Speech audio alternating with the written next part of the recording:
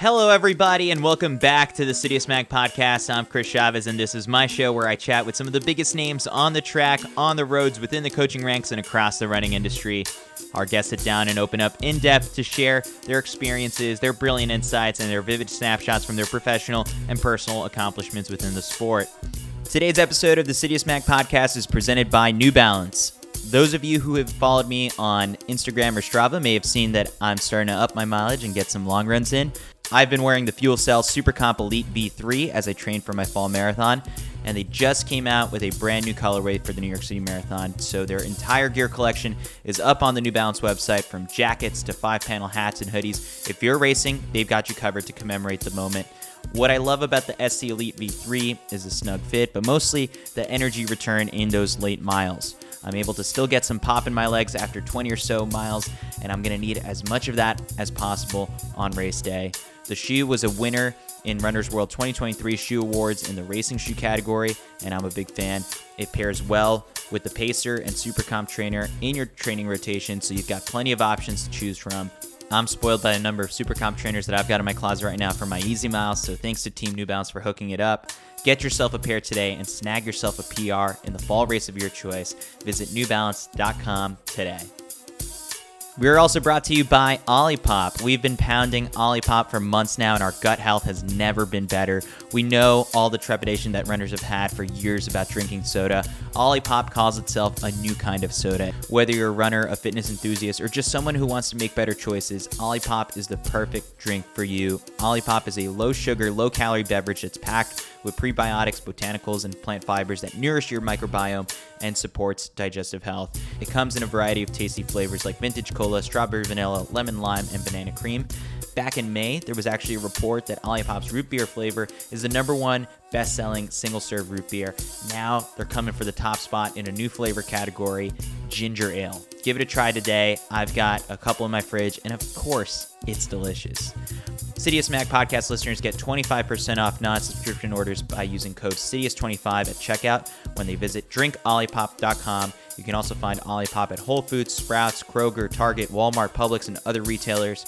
So next time you're looking for a refreshing and healthy drink after that long run or hard workout, reach for an Olipop. You won't be disappointed. Feel free to tag us and tag Drink Olipop on your Instagram stories. We love reposting those. drinkolipop.com, code CITIUS25. My guest for today's episode is Danny Mackey. He has been the coach of the Brooks Beast since the team started in 2013, and now he can say that he's the coach to a world champion after Josh Kerr's stunning 1,500-meter victory in Budapest. The Beasts have put together a strong year, with Akins winning the U.S. indoor and outdoor 800-meter title before finishing 6th in the world. Marta Freitas and Isaiah Harris also competed at the World Championships. Henry Wynn is running strong with a 5th-place finish at USA's and then a 3:53-mile PR at Falmouth this summer. It's been a culmination of more than a decade of hard work, learning, and adapting for Coach Mackey and his meticulously scientific training perspective and approach. He's vocal about doing things the right way and not operating in any gray zone. You'll learn much more in this episode that goes beyond just the makings of a world champion. A quick note before we start the episode, and a little bit of a content warning. This has also been the most tragic and difficult year of Mackey's life. As reported by LetsRun.com, back in March, his fiancée died by suicide, and he's now raising his 5-month-old daughter on his own. He took a few days away from the team and then coached remotely from the U.S. while the team was in Budapest. The pain and loss is still felt by Mackey, and he's been resilient for his fellow coaching staff and his athletes all along the way. So without further ado, here is Coach Danny Mackey.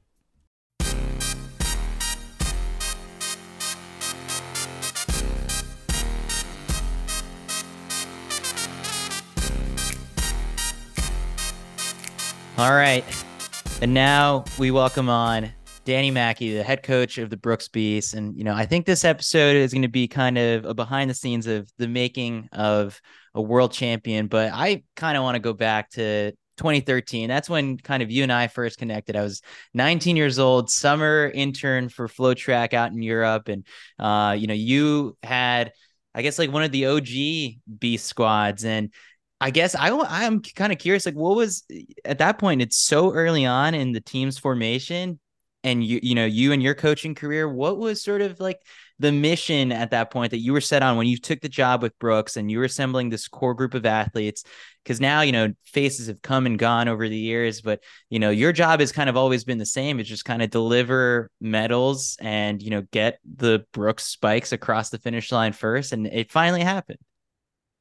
Yeah, I can't believe you're 19 out in Europe. Wow. Uh, yeah, so nothing is not, it's funny because and it is funny. When I was trying to get the job, I had this it's called the master plan. It's like one of the things you would do on top of a resume to, try to get a job. And I had on there one of the goals, this is grassroots element to what we do.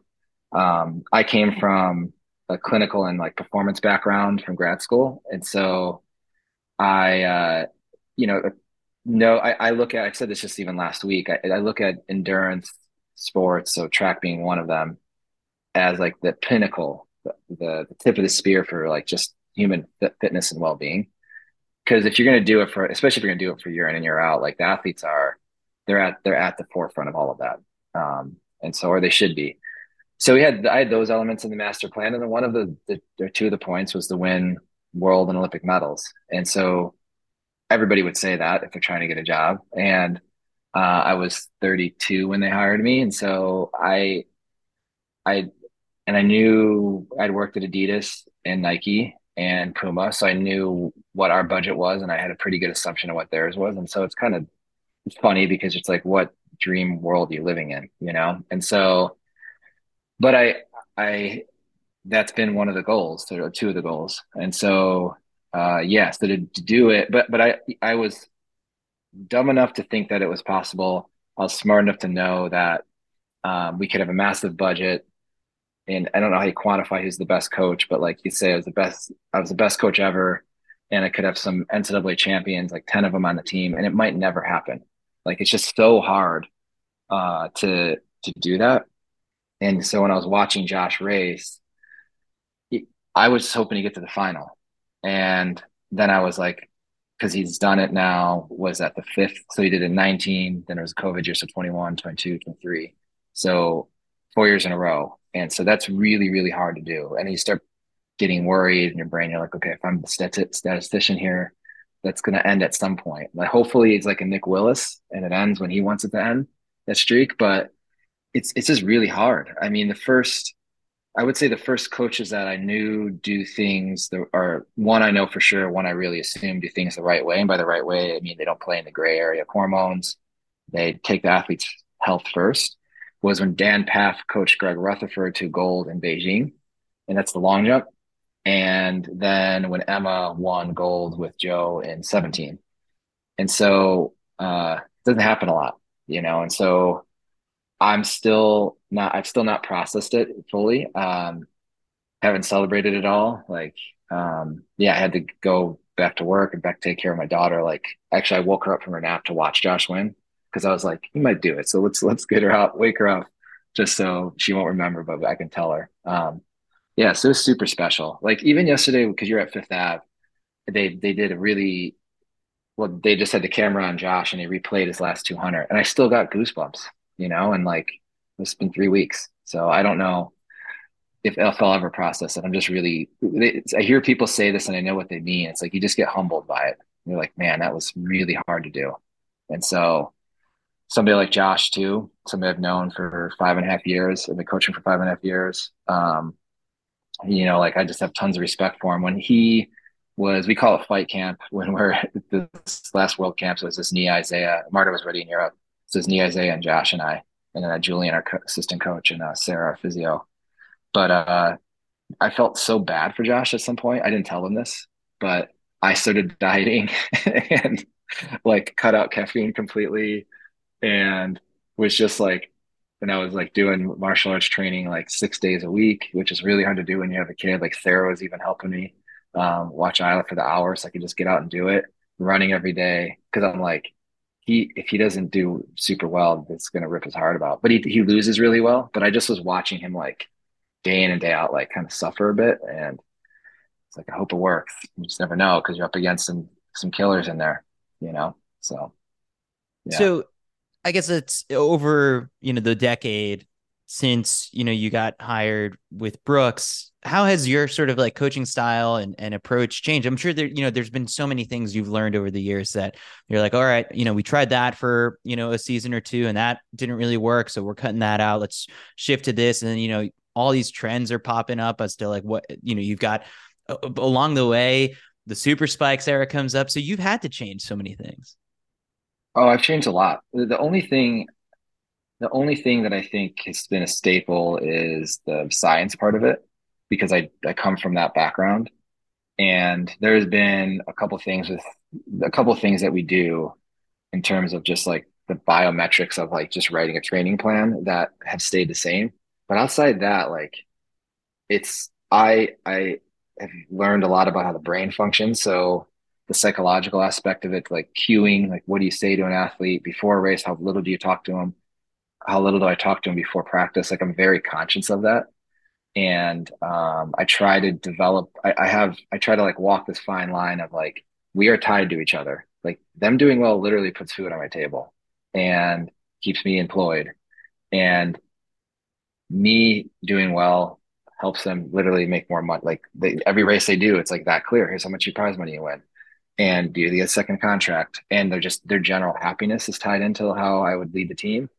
So I'm way more aware of that. I would say the biggest area, and then the psychology, like I said, I'm way more aware of that because that joyful aspect plays into their psychology. But the biggest thing that I've changed is I'm a lot more like lax about things. Like there's these objective kind of truths in coaching. I would say kind of. There's objective truths in coaching that are maxims that I stick to, and then everything else is this vast art of being subjective and what's happening on the day, how they look, what's my gut telling me, and then also giving them more space. And so, but being intentional about when I do that. So there's sometimes where I'm just we're at the track. I'm like, well, what do if we want to switch a workout or adjust it, like, what do you want to do? And a lot of the rookies, like when they ask me the question, like, I thought you're supposed to know this answer, you know? And so I just let them do it.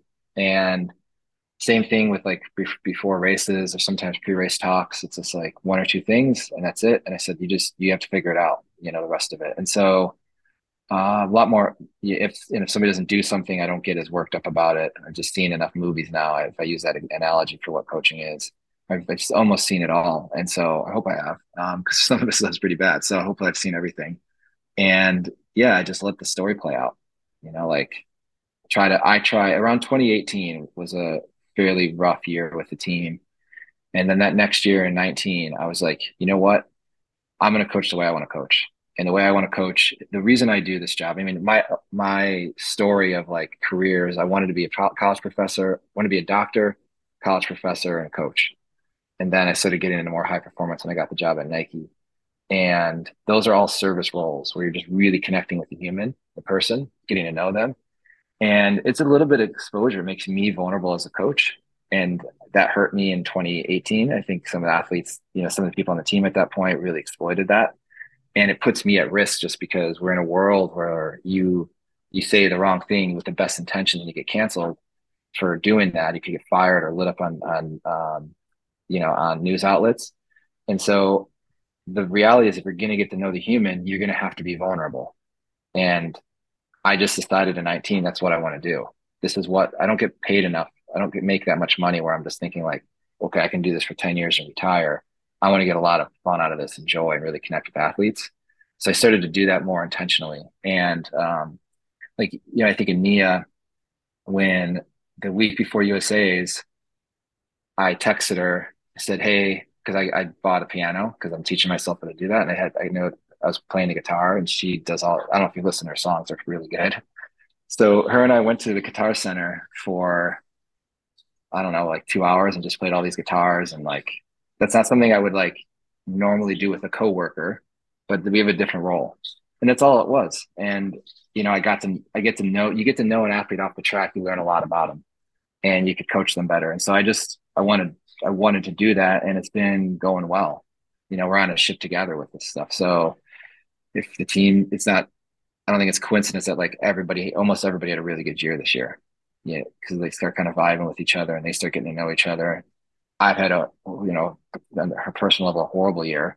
and the athletes have stood up phenomenally to like help Isla. That's my daughter's name, and I. So you got to do those things. I think you get a little older and start knowing what you're good at and what drives you. And so for me, really looking forward to going to work, which doesn't mean it's fun. It means sometimes it is, but sometimes it means it's really hard. Like it's really challenging. I barely slept the world championships. There's a lot on the line, and it's just a track meet. So there's a lot at stake. It's not like diminishing um, how difficult the job is, but the joy comes from knowing the humans that are doing it and knowing how they're going through the process of it. So I really, that motivates me. It's like I'm not. We have practice starting October 16th, so 5 weeks from today, and so I get the first break I've had in 2 years, and like I'm already excited about practice, and that's really good going in our 12th season because there's mirroring neurons, and like they will pick up off of me and vice versa. So I tell the recruits that over the last couple of years, like I want to work with you because I think you're going to have a lot of accomplishments and joy here, and I'm going to enjoy coaching you. And so yeah, so that's been really cool. I don't think I appreciated that just on my personal level, how it involves in the professionalism. Like we were just talking about 2013. It's like all of our jobs are a little weird because we're around each other a lot and for like long periods of time. And I remember when Katie didn't make the Olympic team, and it was her second year in a row of being the first one out. And the first person I saw was Taylor Dutch, who's an immediate works, Taylor well. And Hmm. so she just gave us a hug. That's like a media person, right? She's like, I don't even want to talk. She's like, that sucks. And so just really appreciating that is one thing that's changed a lot for me. Yeah. So it's easy right now. Like we're in this moment where the team is super successful, and you kind of touched on 2018 being, was that maybe like the low point? You had these ideas being a professor and being a doctor, that at any point in like the past 11 years did you ever think like, all Oh, right, like this is it, like it's not working out, maybe this is the year, this is the end of the team? well, it wouldn't be the end of the team because I'm replaceable, but it, Yeah, yeah. it would have been under Danny coaching. Oh yeah. Yeah. There was two moments where one was 16. Um, Dan Paff, who is a really close friend and my mentor, who coaches sprints and jumps, and he coached Donovan Bailey to a world record. I think he's coached something like 22 medalists or something like that. It's crazy. He just saw me at the meet, and then that night I got a text from him, and he just said, "Don't think about quitting." And I was like, "That's exactly what I was going to do." And so he goes, "Yeah, I could tell on your face." He just said a couple complimentary things, and he said, "Just don't do that." And so yeah, for sure. Like if when you put your heart out there and somebody exploits that, um, or the team doesn't, the performances don't bother me as much. That's the game. Like if you enter the sport, I tell the team this all the time. You got to be good at losing and willing to lose. That's the only way you truly are a champion. And when people bend the rules for whatever, however they do it, that's not the game that I signed up for. So I can lose. Next year could be our worst season on record. Like I'll come back for 25 and we'll adjust. But it's just like you just see like this dark side of people. Like, man, I don't want to be a part of this. And so, yeah, definitely two times I'm like, this is not worth it. And so I try to really guard against that because the other thing too is that athletes won't do well. Like the two times that happened, we didn't have good seasons. Well, 2018 was okay, but yeah, yeah, so for sure. And maybe that happens again. I think with how much we work, like the hours and the straight months back, you might prioritize things. But I, I think of Frank Gagliano. This is one thing that was true in 2013, our first season. I have said this for 11 seasons now. That's my goal, and I ideally do it. I've always respected athletes that are like they hold it down with one team, like yeah, and just might hurt my leveraging, but I want to do it with Brooks, and I want to be really good when I'm like in my 70s at what I do, and then maybe at some point maybe then I step away and I'm just like this old Yoda guy on the sidelines that just helps the new staff and helps athletes and does it for the love of it, you know? And so I look at coaches like that. I like that. Yeah, being the So next Gags is a good gig. You just bring your own lawn chair to whatever meet, and you get the for best seat in the house. 100%, man. Yeah. And everybody just comes, you're the Godfather. Everybody just comes and says hi, and you Yeah. got something smart to say. Yeah. So we'll go through a bunch of the team, but I'm sure a lot of people want to hear about Josh. And you put up the Instagram post just a couple of days ago where you said this is the last full week of training camp, last hard workout in the World Championships fight camp. Aside from chasing Isaiah for the first two, the workout was solo for Josh Kerr. And then say it's 87 degrees, 5-mile-per-hour winds, you're 5,200 feet. And the workout was 2 by 4 times 400, 75 seconds rest, 3 minutes between reps 4 and 5. The slowest rep was 56. The fastest rep was 54.2. So the average was 54.8. You said I could break down what I was thinking if people are interested, but the session is interesting as it stands. And I figured, all right, well, I've got a podcast and we could just talk freely and kind of Yeah. unpack things. And, people do like to get sort of nerdy when it comes to workouts, not this one specifically, but I mean, there was fight camp, but when did sort of this Josh's specific master plan really start to take fold? Was it sort of when he put pen to paper and it's been this long journey for 5 years, or really dialed in something around, after before Tokyo, where it's like, then he got that first medal and that's another big mental sort of like breakthrough there. So how did you kind of approach Josh? Yeah. So when we signed him, we had a pitch, and in the pitch was a 6-year plan through Paris. And we had be a world champion and Olympic champion in the 6-year pitch. I'm a horrible recruiter. I would be bad at selling cars. I and the athletes, if we worked together, it would probably annoy you at times, Chris, because I'm almost robotic about certain things. And that's not like because I'm on the spectrum and I don't understand interact with humans or politics. It's more of that there's so much trust involved in what I do with coaching the athletes. They have to fully believe that I could be wrong, but I'm being at least honest, fully honest with what I think. Like I don't gas people up unless it's like a specific objective reason to do that. So I meant that when we were recruiting, and I'm sure Matt and Steve did as well. So yeah, it was in the plan. I mean, he went from 35th in the world to 6th after a full year with us, and he ran 3:32.5, and then Chariot won at 3:29.6 or something like that. And then he medaled, and then it was COVID. Then he medaled, um, and then he had a good year last year. But he got COVID. Like he tested positive the day after Worlds. So, but last year was a little rocky in general. Like we weren't in the spot that we were in going into Budapest. Like the workouts were just a little bit. It's hard to articulate, but when you do something long enough, you just have a little bit of an eye. You're like, yeah, that if I told you how it went, you'd be like, oh yeah, you could definitely win. But it's just like there's just like something that is mechanics to see this pressing a little harder. When the 8 quarter workout that you talk about, he didn't run that all out because of the timing of when it was and what he did on Tuesday for the workout. So I told him, you got probably one more in you, even though he'd really only gone to the well twice. And so, like, we have to run this like a workout. Can't full send it like we did last year or for Tokyo. So I think last year was frustrating. So we made a couple adjustments with being a little bit ahead of schedule this year. We still screwed up in the 5K. Like we shouldn't have done it. But other than that, like it was pretty smooth all the way through. So yeah, like the plan was like October, change a little bit of stuff in the fall where we did the half marathon. Um, and then we just did one 3K indoors. Oh, we did a 1500, but that was so we can go home. So yeah, we were just more patient with how many races we did. Started a little bit earlier in terms of some of the harder stuff that we did.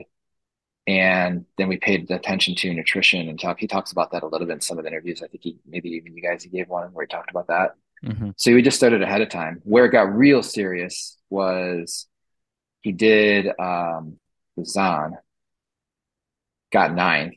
Not that we changed anything, but that was like when the clock started. Cause like that's when it got like to the point where I was saying like I felt bad for him. I was like, he is really putting everything he can into this because it's kind of a suffer fest. And so, yeah, that like 60, is it 62 days or something like that? That's when it like shifted to like, okay, we're going into peak mode now. Like I'm always big on balance. The balance is there's going to be an imbalance towards you are getting ready for war. And that's what we're going to do the next like 7 weeks, 7.5 weeks. And so that's when it got intense. And then you started to see UK champs were a little different, but like you started to see this kind of trajectory in his training. I was actually a little worried that I screwed up his peak and it was a little early. I didn't tell him that, but that was also one of the reasons why I told him not to go that hard in that 4x8 or 8x4. I was like, he looks really good right now. So yeah. So the way you kind of broke it up, obviously the winter, bigger focus on strength, the famous half marathon, which like I love joking around with him about winning the 3K. Yeah.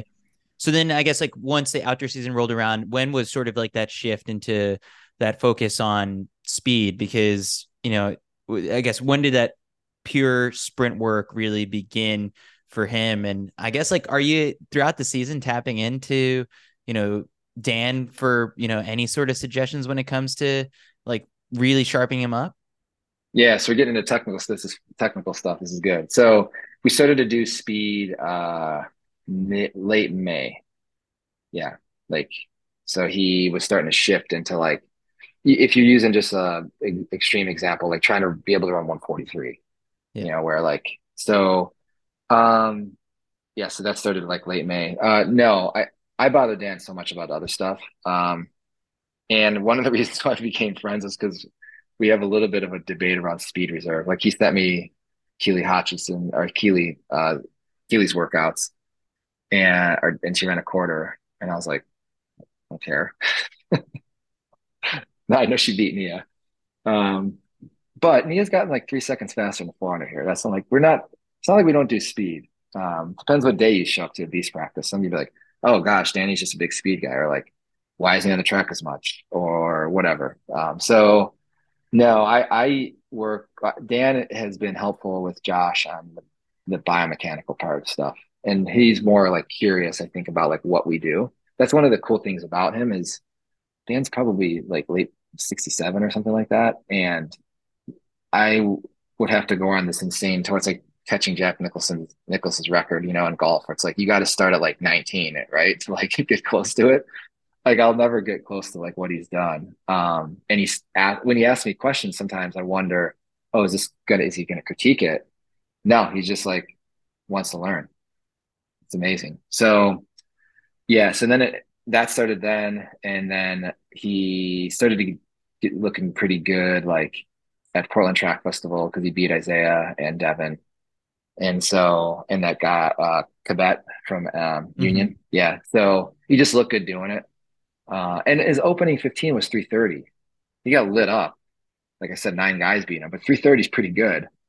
Yeah. So yeah, he started to get faster. Then he got quicker. Like his workout before um, the first round, he ran a 118 600 and he didn't start, and that was his second rep, and he didn't start going until 300 in. Oh man. That's pretty quick. Yeah. Yeah. So in a training session. Yeah. I like how you call them key performance indicators instead of just like flashy workouts. Where I guess there was this one. Anything else kind of like early on in the spring that really were like, okay, he's looking. Oh yeah. Yeah. Like one that you'd put on social media to brag Yeah. about, right? Like he ran 10 miles at altitude by himself and averaged, he's gonna get mad at me. 5:04. Wow. That's pretty quick for a workout. And In Albuquerque. yeah, by himself. Um, yeah, he did that when I was like, all right, bud, you gotta either you're gonna win. I said you're gonna win worlds over training too hard. So might have been quicker than that. I should know that because that's a KPI for us. But yeah, And yeah, that's that was before like the one. nutritionist too, right? No, we have Dr. Kyle Falkenbach. Been working with him Okay. 11 years. He's like in the family, for better or worse. He rides with us. Like you've seen him before. He's been at every major meet. So he's always worked with Kyle. But we adjusted some things with Josh on that, on like his weight side of it, just to see if we could tweak some things and how he'd feel. Because like, I don't know, you might be, well, you know Alan Webb, but Mm-hmm. the crowd might be, the audience might not know him super well. If you read his book Sub 4, he talks about like getting too light and like what that did to him. So the classic things that you see with stress fractures, eating disorders that like are the like extreme versions. But then there's also like you just get sick or you get hurt, like bone stuff, but just like can't recover. So you don't want to. You got to watch where the line is, And Josh is definitely similar body type to me, where it's like can lose a lot of weight, can gain a lot of weight, and so those athletes are in a lot of ways easier because they can get light as the season goes, and then they just kind of it's almost like a fighter, like they cut weight and then they go back to their like walking around weight. So it wasn't that extreme with Josh because he had to hold it for like a month, but and he was pretty happy. Um, and his workouts, every workout looked good. So it's probably the weight he should be racing at, as we get down to the season. But yeah, like he did that workout, and then another one he did it was actually before the 3Ks, way early, but we did 9 300s and then two sixes. And he just was running quick. Like it was at altitude by himself. He just looked good. I like that's kind of going into Melrose. I thought he could win, but that was a little bit ahead of where he'd been. But the big thing with him is the effort wasn't hard yet. Like we hadn't done something that it was like a 10, it needed a 10. Like that workout he ran was like an 8. So it was like the effort was lower, which to me, the biological cost is lower. So that means you can kind of have more flexibility as the season rolls out and you're not like killing them to get to it. How'd you kind of, and I know like there's a big focus on Josh, but then you've also got Isaiah running well, Henry running well. How did you orchestrate kind of practices around where like these guys also were involved in a lot of these workouts with Josh and also reaping some benefits on their own? So one of the things I shifted in the last 5 years was we practiced together on our hard days. I used to have it, the 800 crew would go and then the 15 and up crew would go. And that was so I could pay attention to them more. Now I was like, we practice together anyways, and they can learn from each other on hard days. And then I can also put guys in and pull them out or girls, depending on what everybody's doing. It's more fun, like to have everybody there. Now, poor Sarah has to treat 13 athletes. Julian's literally pacing, taking pictures, coaching, and then I'm having to talk to everybody. It's madness. Like I'm tired on workout days, but yeah, I coach the team, but I also coach individuals. So they all have their individual plans that I take time each week and I sit down and I send it to each person. So I've thought through like what they need to do and um, yeah, making sure that they know that I have time if they need something. So I communicate with them at an individual level. And same thing with races. So that part's like not that's just time management and not being lazy, to be honest. Mm-hmm. So that's what I did. And so yeah, it was not like I don't want to say it wasn't hard, but like wasn't like if you came and you saw how we did things, you'd be like, oh yeah, it makes sense. Like it's not like this crazy thing that's unsustainable. So yeah, Right. I like that too. It's more enjoyable. It was fight camp was fun in Albuquerque with just the three, but it wasn't the same energy. Right. Like you need Marta there, you need like um Henry was there for a week, but he brings something different to the table. The 800 crew is always a little bit wild on the men's side. So yeah, it's more fun having everybody. Yeah. I'm still thinking about just kind of what you brought up way before about knowing like when it's time to talk to the athletes, when it's not like right before a race, and just this fight camp mentality. Where are you pulling like a lot of these tricks? It's sort of like with running, there's those studies and the textbooks that everyone's read and like all the past coaching books that are out there. And are you dipping into some sort of like MMA like fighting stuff from time to time? And then knowing you're a big Bulls fan, like are there things you're picking up from the NBA and then like just how those coaches kind of operate? Like where are you, trying to dig and find these little tricks and tips that make that little marginal gain? From all of those, seriously. So like the two books I read first when I got this job was John Wooden and Phil Jackson, and I'd worked with um, a couple NBA coaches when I was at Adidas, and so yeah, I worked when I was at Nike with some of the Champion League athletes, and so I, for better or worse, honestly, like it's if you pay attention too much, you're just aware of too much, and that leads to some anxiety, you know. But I pay attention like very closely to what people do. Like if you see me at a meet, if I'm on my phone, it's because I'm doing something for work, but I'm watching drills, I'm watching coaches' body language. Like that's what I'm doing, paying attention to the athletes. I could tell you right now, like when I show up to practice, I know within a couple miles because I write their training plans, but this is assuming they do it, like what every athlete is running right now per week, which might not sound like, oh, that's you get 25 weeks into the season. That's not the easiest thing to do. You really have to pay attention. I can also tell you, like when they show up, who's going to have a good workout or not, because I know how they walk, I know how they interact with the teammates, I know what's their normal, what's their not. So once those indicators start going on, where I need to pull them aside, that's when I do. Or if I do miss it for some reason, they have heard me till it's annoying to them that they need to call me. Like if we just roll through practice and like you feel like or they feel like I wasn't like totally aware of what's going on, then they know to call me. And I explained to them early in the season why they need to do that stuff.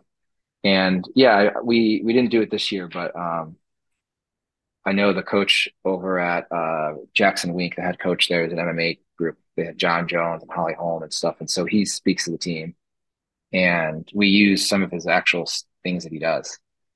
Like he talks about taking teddy bears away from your opponent, and so because then they get worried, and we talk. I thought it's a lot philosophical, and I want to like with Jakob, there was some things that we both noticed, and I said I think if you pressure him, I mean, who knows because he's so dang good, but like that's a teddy bear.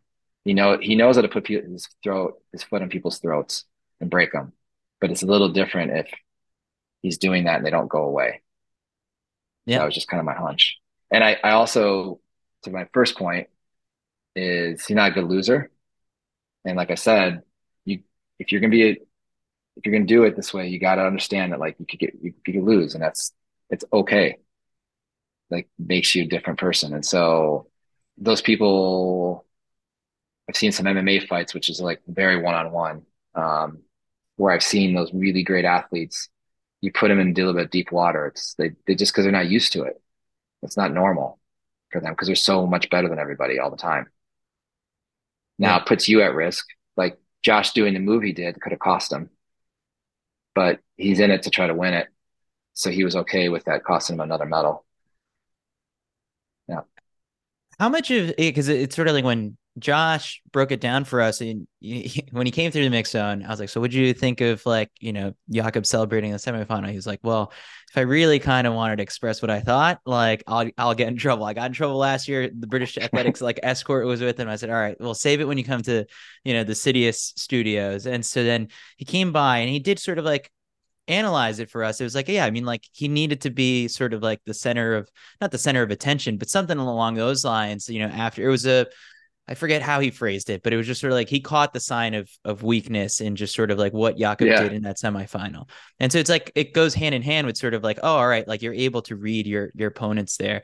So I guess like speaking of sort of like the final, which I'm sure, people want to, kind of really unpack was it Josh obviously said that he went back and watched Whiteman's race from last year a bunch of times and like it's sort of like that you're not going to let that happen twice except he did and the same exact move was what happened and he ended up winning for you. I guess was that something that you guys like discussed previously or like how did you sort of approach that race? You got little glimpses of Jakob where you can see how you saw how strong he was in Lausanne and Josh was in that race. But I guess like, were there little cues along the way that really helped analyze, okay, this is when I'm going to make that move with 200 meters to go? So this is where Josh and I differ, which I think makes us a good team. Um, no, I looked at it like a computer and thought he needs, and I've said this before, and it's so funny that people can't differentiate the meaning of being in 327 shape and not running in the championship race. Like if you run 52.77, which is what Josh closed in a 329 championship race, I would love to debate with you why you do not think that person is in 326, 327 shape. That's not a knock on those times. It's not a knock on, it's not saying that Josh isn't that much better than the guys who didn't do that this year. But like, I think there's 4 or 5 guys that if you get good weather and good pacing, they would run 327 in the world right now. Like that's not, so when I say it, I don't mean that he's like better than people. I think Mhm. there's about 4 or 5 guys that can do that. And so I just assumed that he needed to be at that fitness level. So my job is to get his body ready to do that. And then there's certain nuances to Josh's point about that the last 200. I don't think of it as like a weakness in Jakob. I just think that you're running so damn quick. What are they going to do? That's how I look at it. And so for me, what I did was we did a couple key workouts near as we got closer to the Worlds where we were hitting cut down splits each hunter because all that data is online. So I was like, if you can do it, which is not easy to do at practice, then you have a chance to win. Because even there's another athlete too that was running closing around those times, or 2 others.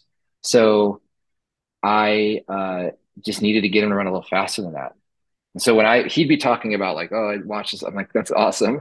That's what makes us a good team because I wouldn't do. I watch his races too, but I look at the splits and think, okay, this is what he needs to do. If we don't do it in practice, at least some form of it, and I'm like, can you do it at Worlds though? That makes no sense to me.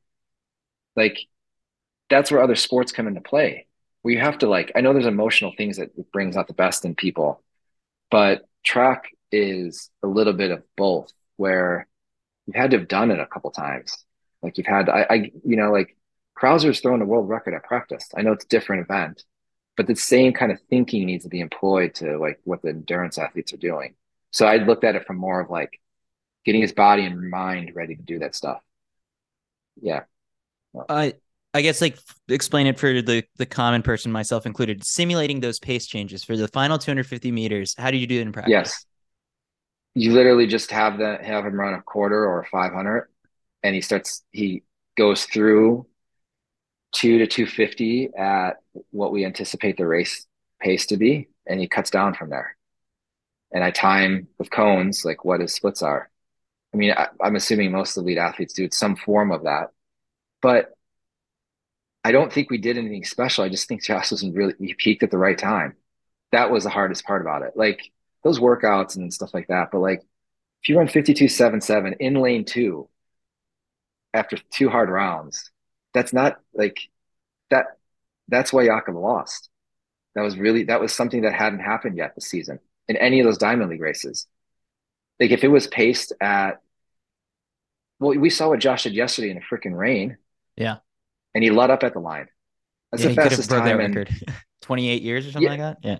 no, it's 81, right? Isn't it Yeah. 38 years? Yeah, 38. Yeah. Second fastest I Yeah, think ever, right? Yeah. second fastest ever, or something like the fastest on the new course in rain. He lets up at the line. He's just fit.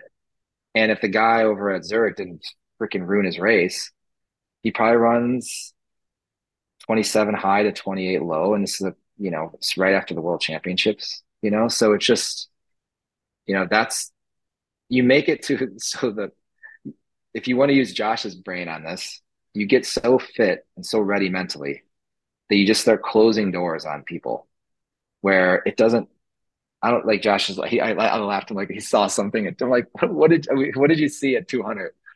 Like, and I actually need to talk to him about it. It's just been like one thing after another. But really good athlete. It's funny because the example I gave to him about just the mental side of it, I talk about this fighter Alexander Volkanovski. He can read people really well. Like he gets through a round and he starts picking up patterns. So Josh studies so much film on his competitors that he probably did see something that we couldn't see from our angle in the stands or on TV. But maybe that's what he said. He decided to go for it. Still risky, but being a great athlete, we talk about this a lot too, is like, you gotta be risk taker. And I'll give him, like, fun of him for it, but like, I won't, I'll be the first one there to give him a hug too. If he goes for something that doesn't work. I think the athlete is owed that level of freedom when they're competing. It's just Mhm. they're out there doing it. So you can't control too much of it. What else is there kind of like to unpack from like that 15 final that stood out to you that maybe like not a lot of people may have noticed? Like, is there anything else top of mind for you that you're like, okay, like this is actually where maybe the race was made or won or whatever? Um, no, I think the lead up rounds being as quick as they were like that prelims was fast. Mm-hmm. So like the recovery, and the other thing that was made it tricky is that was, yeah, he had 2 rest days between the semis and finals. A common Not a common being like my dad who like exercises, not like a person who like a track person would get this. Like if you run some track workouts, like that third day would be a fourth would be like sometimes the worst. So there was a lot in there from like the coaching side. Like, what do you do when you have 2 days off?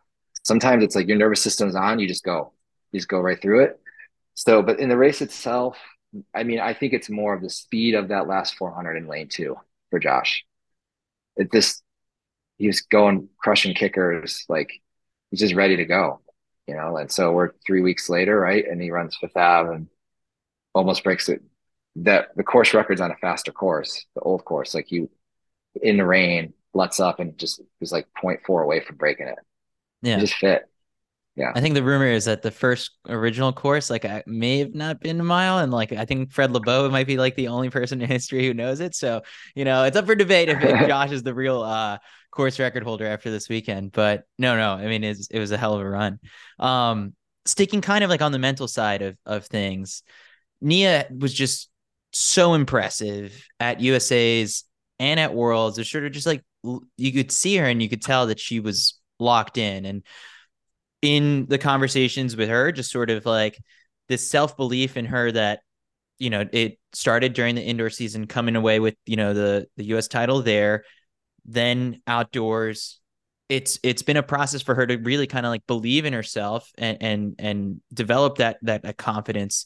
Um, it's really funny because like each round of USA, she just didn't stop to talk to the media. Same exact thing like during Worlds, and we had the pleasure of talking to her before everything started, and we said, you got to give us the cue. Like we know you're fit and locked in. Like give us a head nod that things are going really well, and then we saw it with just sort of like PRs in the first 2 rounds, and then ultimately finishing sixth in the final. So how much of this year was on the mental side with Nia, just kind of like breaking through there and then having that translate just to the times? Because yeah, you kind of you see it, like everyone talks about the big three, Raven, a thing, and Ajay for years, and it's sort of like, all right, someone eventually is going to do it, and it was Nia this year. Yeah, they interplayed a lot together. So the mental stuff that she was working on, some of it was involved in communicating with me. And then the communication with me caused shifts in workouts. Mm-hmm. So I think it started with her, with the conversation we had when she didn't make the final at USA's last year, where it was, I use this stuff I've worked with in history. Like I remember having this conversation with Drew, where it's like, well, because he made the team in 2017, and then he was running really well that summer, and then in the fall he looked good, and he goes, that's the only world championship the next year was indoors at Birmingham, so it's like a great city in Europe. That's it for the year, so it was going to be stacked. He was like, I don't remember which one of us said it first. We're like, I think you can medal. But whatever one of us said it first, the next day he was asking more questions about like trying to do that. I said, well, it's almost like this movie. It's like scene where it's like, are you ready to go to like see what you're made of? And he goes, well, what have I been doing the last sport? I was like, it's different, man. It's a different. Simmons was different. And when he won USA's and he sued USATF, and so he didn't run in Worlds that year, but I think he would have won. There's this next level where it's like your commitment is literally your all in. And so he was like, yeah. And I was like, think about it for a day because you're running really well and this has been fun, but there's a risk to this. Like you could get sick, you could get hurt. And he's like, I want to do it. And what's crazy is like Drew never got back to that level. Like we just cooked it. I, I would hope he would say it was worth it. Made two teams, got a world medal. Um, but it just we went hard. And sometimes you do things the right way, and like your body's just like, I don't want to do that again. Your brain just stops it. And so, yeah, with Nia, we had a similar talk. And I got to figure out how to. Well, there's not many athletes you can have that talk with. They got to have the physical and mental tools, and Nia has them, or had them, and has them. And so, when she was like frustrated about that USA meet, I said, "Well, we could do things differently. You just got to be all in, and that's hard. Like, you got to be thinking every day, am I following the plan? Does the plan make me feel how I think it should make me feel?" And I got to talk to Danny. And so that's more where it started. And then you start running like I don't care who you are as an athlete, you start running some of the sessions she did. And you're like, you know, like she did a 600, 200 before USA's. And I was like, I don't know if anybody can do this one in the country. And so she was like, not happy. I was like, hold on, look at me. You just ran this. That's a 600 PR for you, and you're pretty good at the six. And then you ran a 25, 1, 200 after that. Like, if you're watching that, like, how many people do you think you do that in the country? I don't know. None. Yeah. No, and it's not at all like I'm the first one that's going to tell you I'm worried about her making the team next year. So yeah, so I think it started with her thinking of herself as being somebody that could be that good, even though she hadn't done it yet. And then the next step was starting with like, okay, well, how's it act out? Like, what's the plan going to look like? And communicating with me. And it was so fun working with her this last year. It was like, as a coach, like really gratifying and watching her have confidence, especially at Worlds. Like I saw her, I said this, I think, in another interview, um, where it was the semis and I saw her just taking, I know her really well. And I saw her like breathing through it a little bit at the starting line. I was like, okay, she can make the final because she did a couple of things that she's worked on herself and we talk about at practice and immediately like calibrated and locked in. So yeah, she's made some big steps, but it's been, for 12 months she's been doing it. That's why I think she won indoors, won outdoors, made the final and PR'd the final. Like it was very like it wasn't a one-off thing. And I'll be the first to also say, even though I'm worried about her making a team, that's out of respect for how deep the women's eight in the United States is. But also be the first to say that like it's not a one-off. Like we can improve from this. Yeah. Yeah. And then looking at Isaiah's season, it just also seems like, he was on a roll. First off, like I was just so impressed of just like in general this year coming off of, last year at World Indoors, just sort of like the injury there, getting it together for outdoor season. And then like this year being successful for him. What has impressed you about Isaiah's year this year? I think it was because we were against the wall outdoors and his Achilles started to get hurt. So he hadn't run fast yet. He lost like a couple of races by kind of a lot. I mean, Josh and him talk crap to each other still because Josh beat him in the hit in Portland. and um and yeah, the body was starting to kind of give in a little bit, but he really rallied at USA's from a very like um some people have like this bravado, but it's a false confidence. It was like, no, yes, this is how you run for your last 7 races outdoors, which none of them were bad, but they weren't somebody you'd look at him as like, nobody talked about him making a team. It's like, we know how good you are. We know how fit you are. We are not deviating from this plan. And we never talked about that.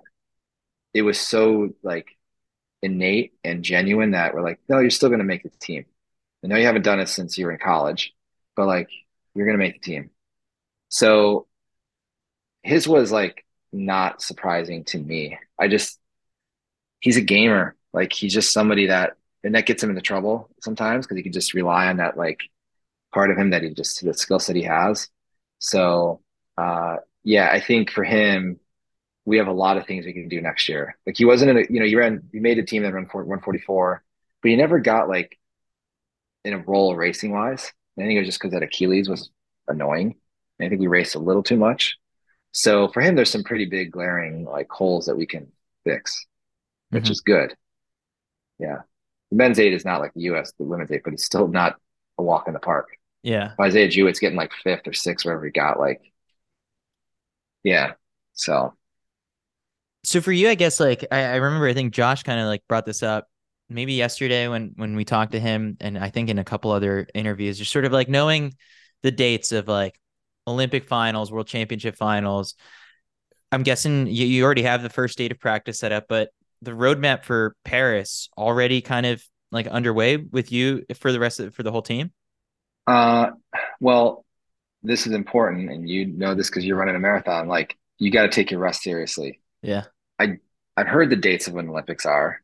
I quickly forgot them, and my brain will run on stuff, and so but we all need a break, you know. So we know when practice starts. I'm excited about it.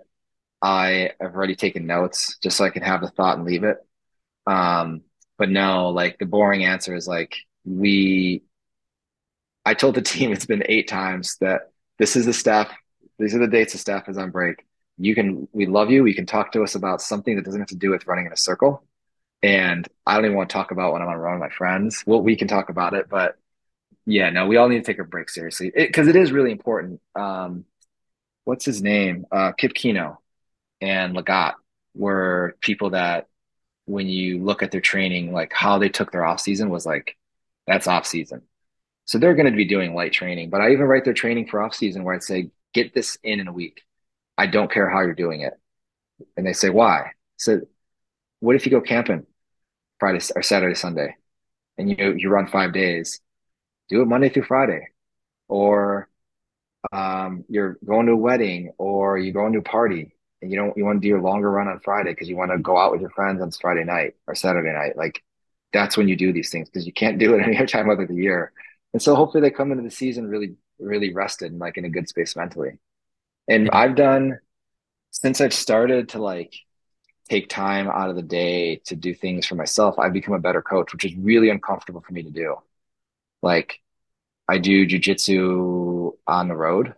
I bring my boxing gloves with me as well. And so, like if I don't loiter at the track sometimes, like for a pre-race, like I'm out because I got to get my run in or do some, and so I get time, like I'd be really present, get to a flow state myself. And that's helped me quite a bit. Yeah. So that's good for them too. So we Do you don't have a have it written jujitsu down yet. spot? John, Yeah. go ahead. Do you have a jujitsu spot in like Eugene with like all the trips you have to take, out So the there? Eugene, the Eugene Jiu-Jitsu sucks a little bit. I hope I shouldn't say that. Um, I don't, which is so annoying. It's the only one I don't. Like I Yeah. know where I go in New York. And so um I know where to go in Birmingham. Eugene, man. There's Eugene. another No, knock I on it. don't. Right? Yeah. There are two. I also like the 2 times I went there I've gone to the one. There's an edginess in there that I'm like, I also don't need to be breaking my arm in here, man. I gotta work. So uh yeah. It's a I'll work try in again next progress. year Yeah. because I'm gonna be there for like I don't know how many months or weeks. Yeah. That's our sport. You've got some new additions to the team.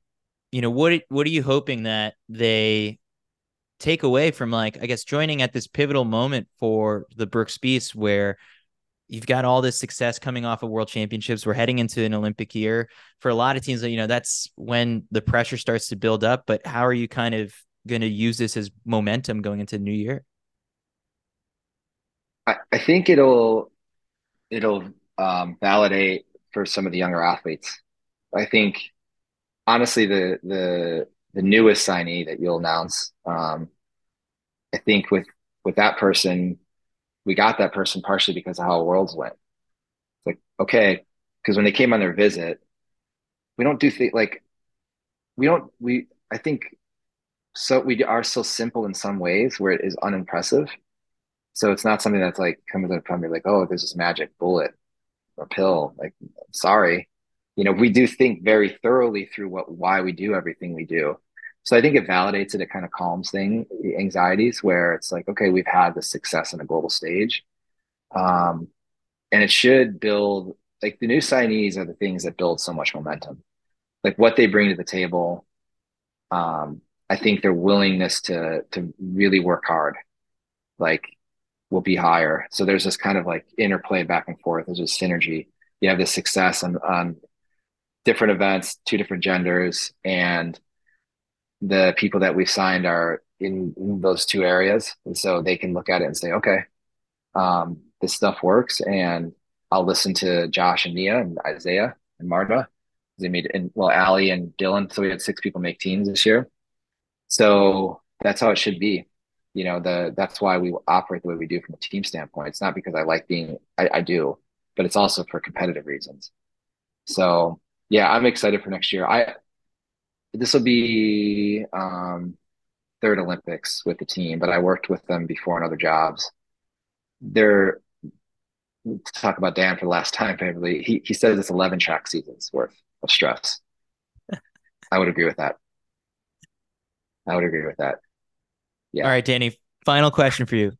What's the best part of your job? I mean, it's clear that, you love it. You've had your rough patches where you've thought, that for a brief moment that like, all right, this may not be it, but you're sticking with it. You're heading into the biggest year. You're gonna have all that stress, but what is the best part of your job? I love it when we're in championship season and there's a lot on the line. And the athletes start really narrowing their focus like an eagle. And we're having staff meetings at like 9 at night. And I like that level of intensity. I'm a competitor, and other than this year because of what happened, I've fought almost every year. I think no, I fought every year since I started, except for COVID, and then the stuff this year, the tragedy on my end. So like, there's no reason for a 40-year-old dude to like go out there and fight somebody, like if you're not getting paid. But I do it because I like competing, and yeah. So I love that. I love it when the athletes are in that mode. The World Championships, even though I wasn't sleeping, that's normal for a coach. It's like, man, it's just fun. It's just, especially when they're successful, it just makes it more enjoyable. But don't love Eugene. There's nothing to do for fun. Jiu-jitsu sucks there so far. Maybe I need to open a gym. But, like having all you're there and like everything kind of matters. I love that stuff. Figure out like, oh, we need an extra ice vest because it's 900 degrees in Eugene. We got to find one. I remember I was talking to Castor, Coach Castor. Like, I had to like drive out to his place random, like it's some random Airbnb. He left the ice vest like just hanging out on his um, uh, porch. Like at night, I'm pulling up. I can't find it because it's in the hills back there. Like, I love that stuff when it's championship season. So I can't wait for it. Yeah, It's gonna be good. can't wait. Mhm. Danny, I appreciate you taking the time for this, and I'm excited for once the Bees get back to training, and then really ramping it up into the season. You've got something special, and yeah, it's gonna be exciting to follow along. I agree. Thanks for having me, Chris. Thank you all for listening to this episode. I love doing this for you guys. I've only got a few asks here to close out the show. Please share this episode with your friends if you think they'll get any value or inspiration out of it. And if you have a moment to leave a 5-star review on Apple Podcasts or Spotify, that helps us grow and maybe helps us get better guests on the show. Let's build this thing together. Visit CitiusMag.com for a lot more. We have a brand new website with tons more articles, videos, and podcasts. I love track and field. I'm Chris Chavez. See you guys next time.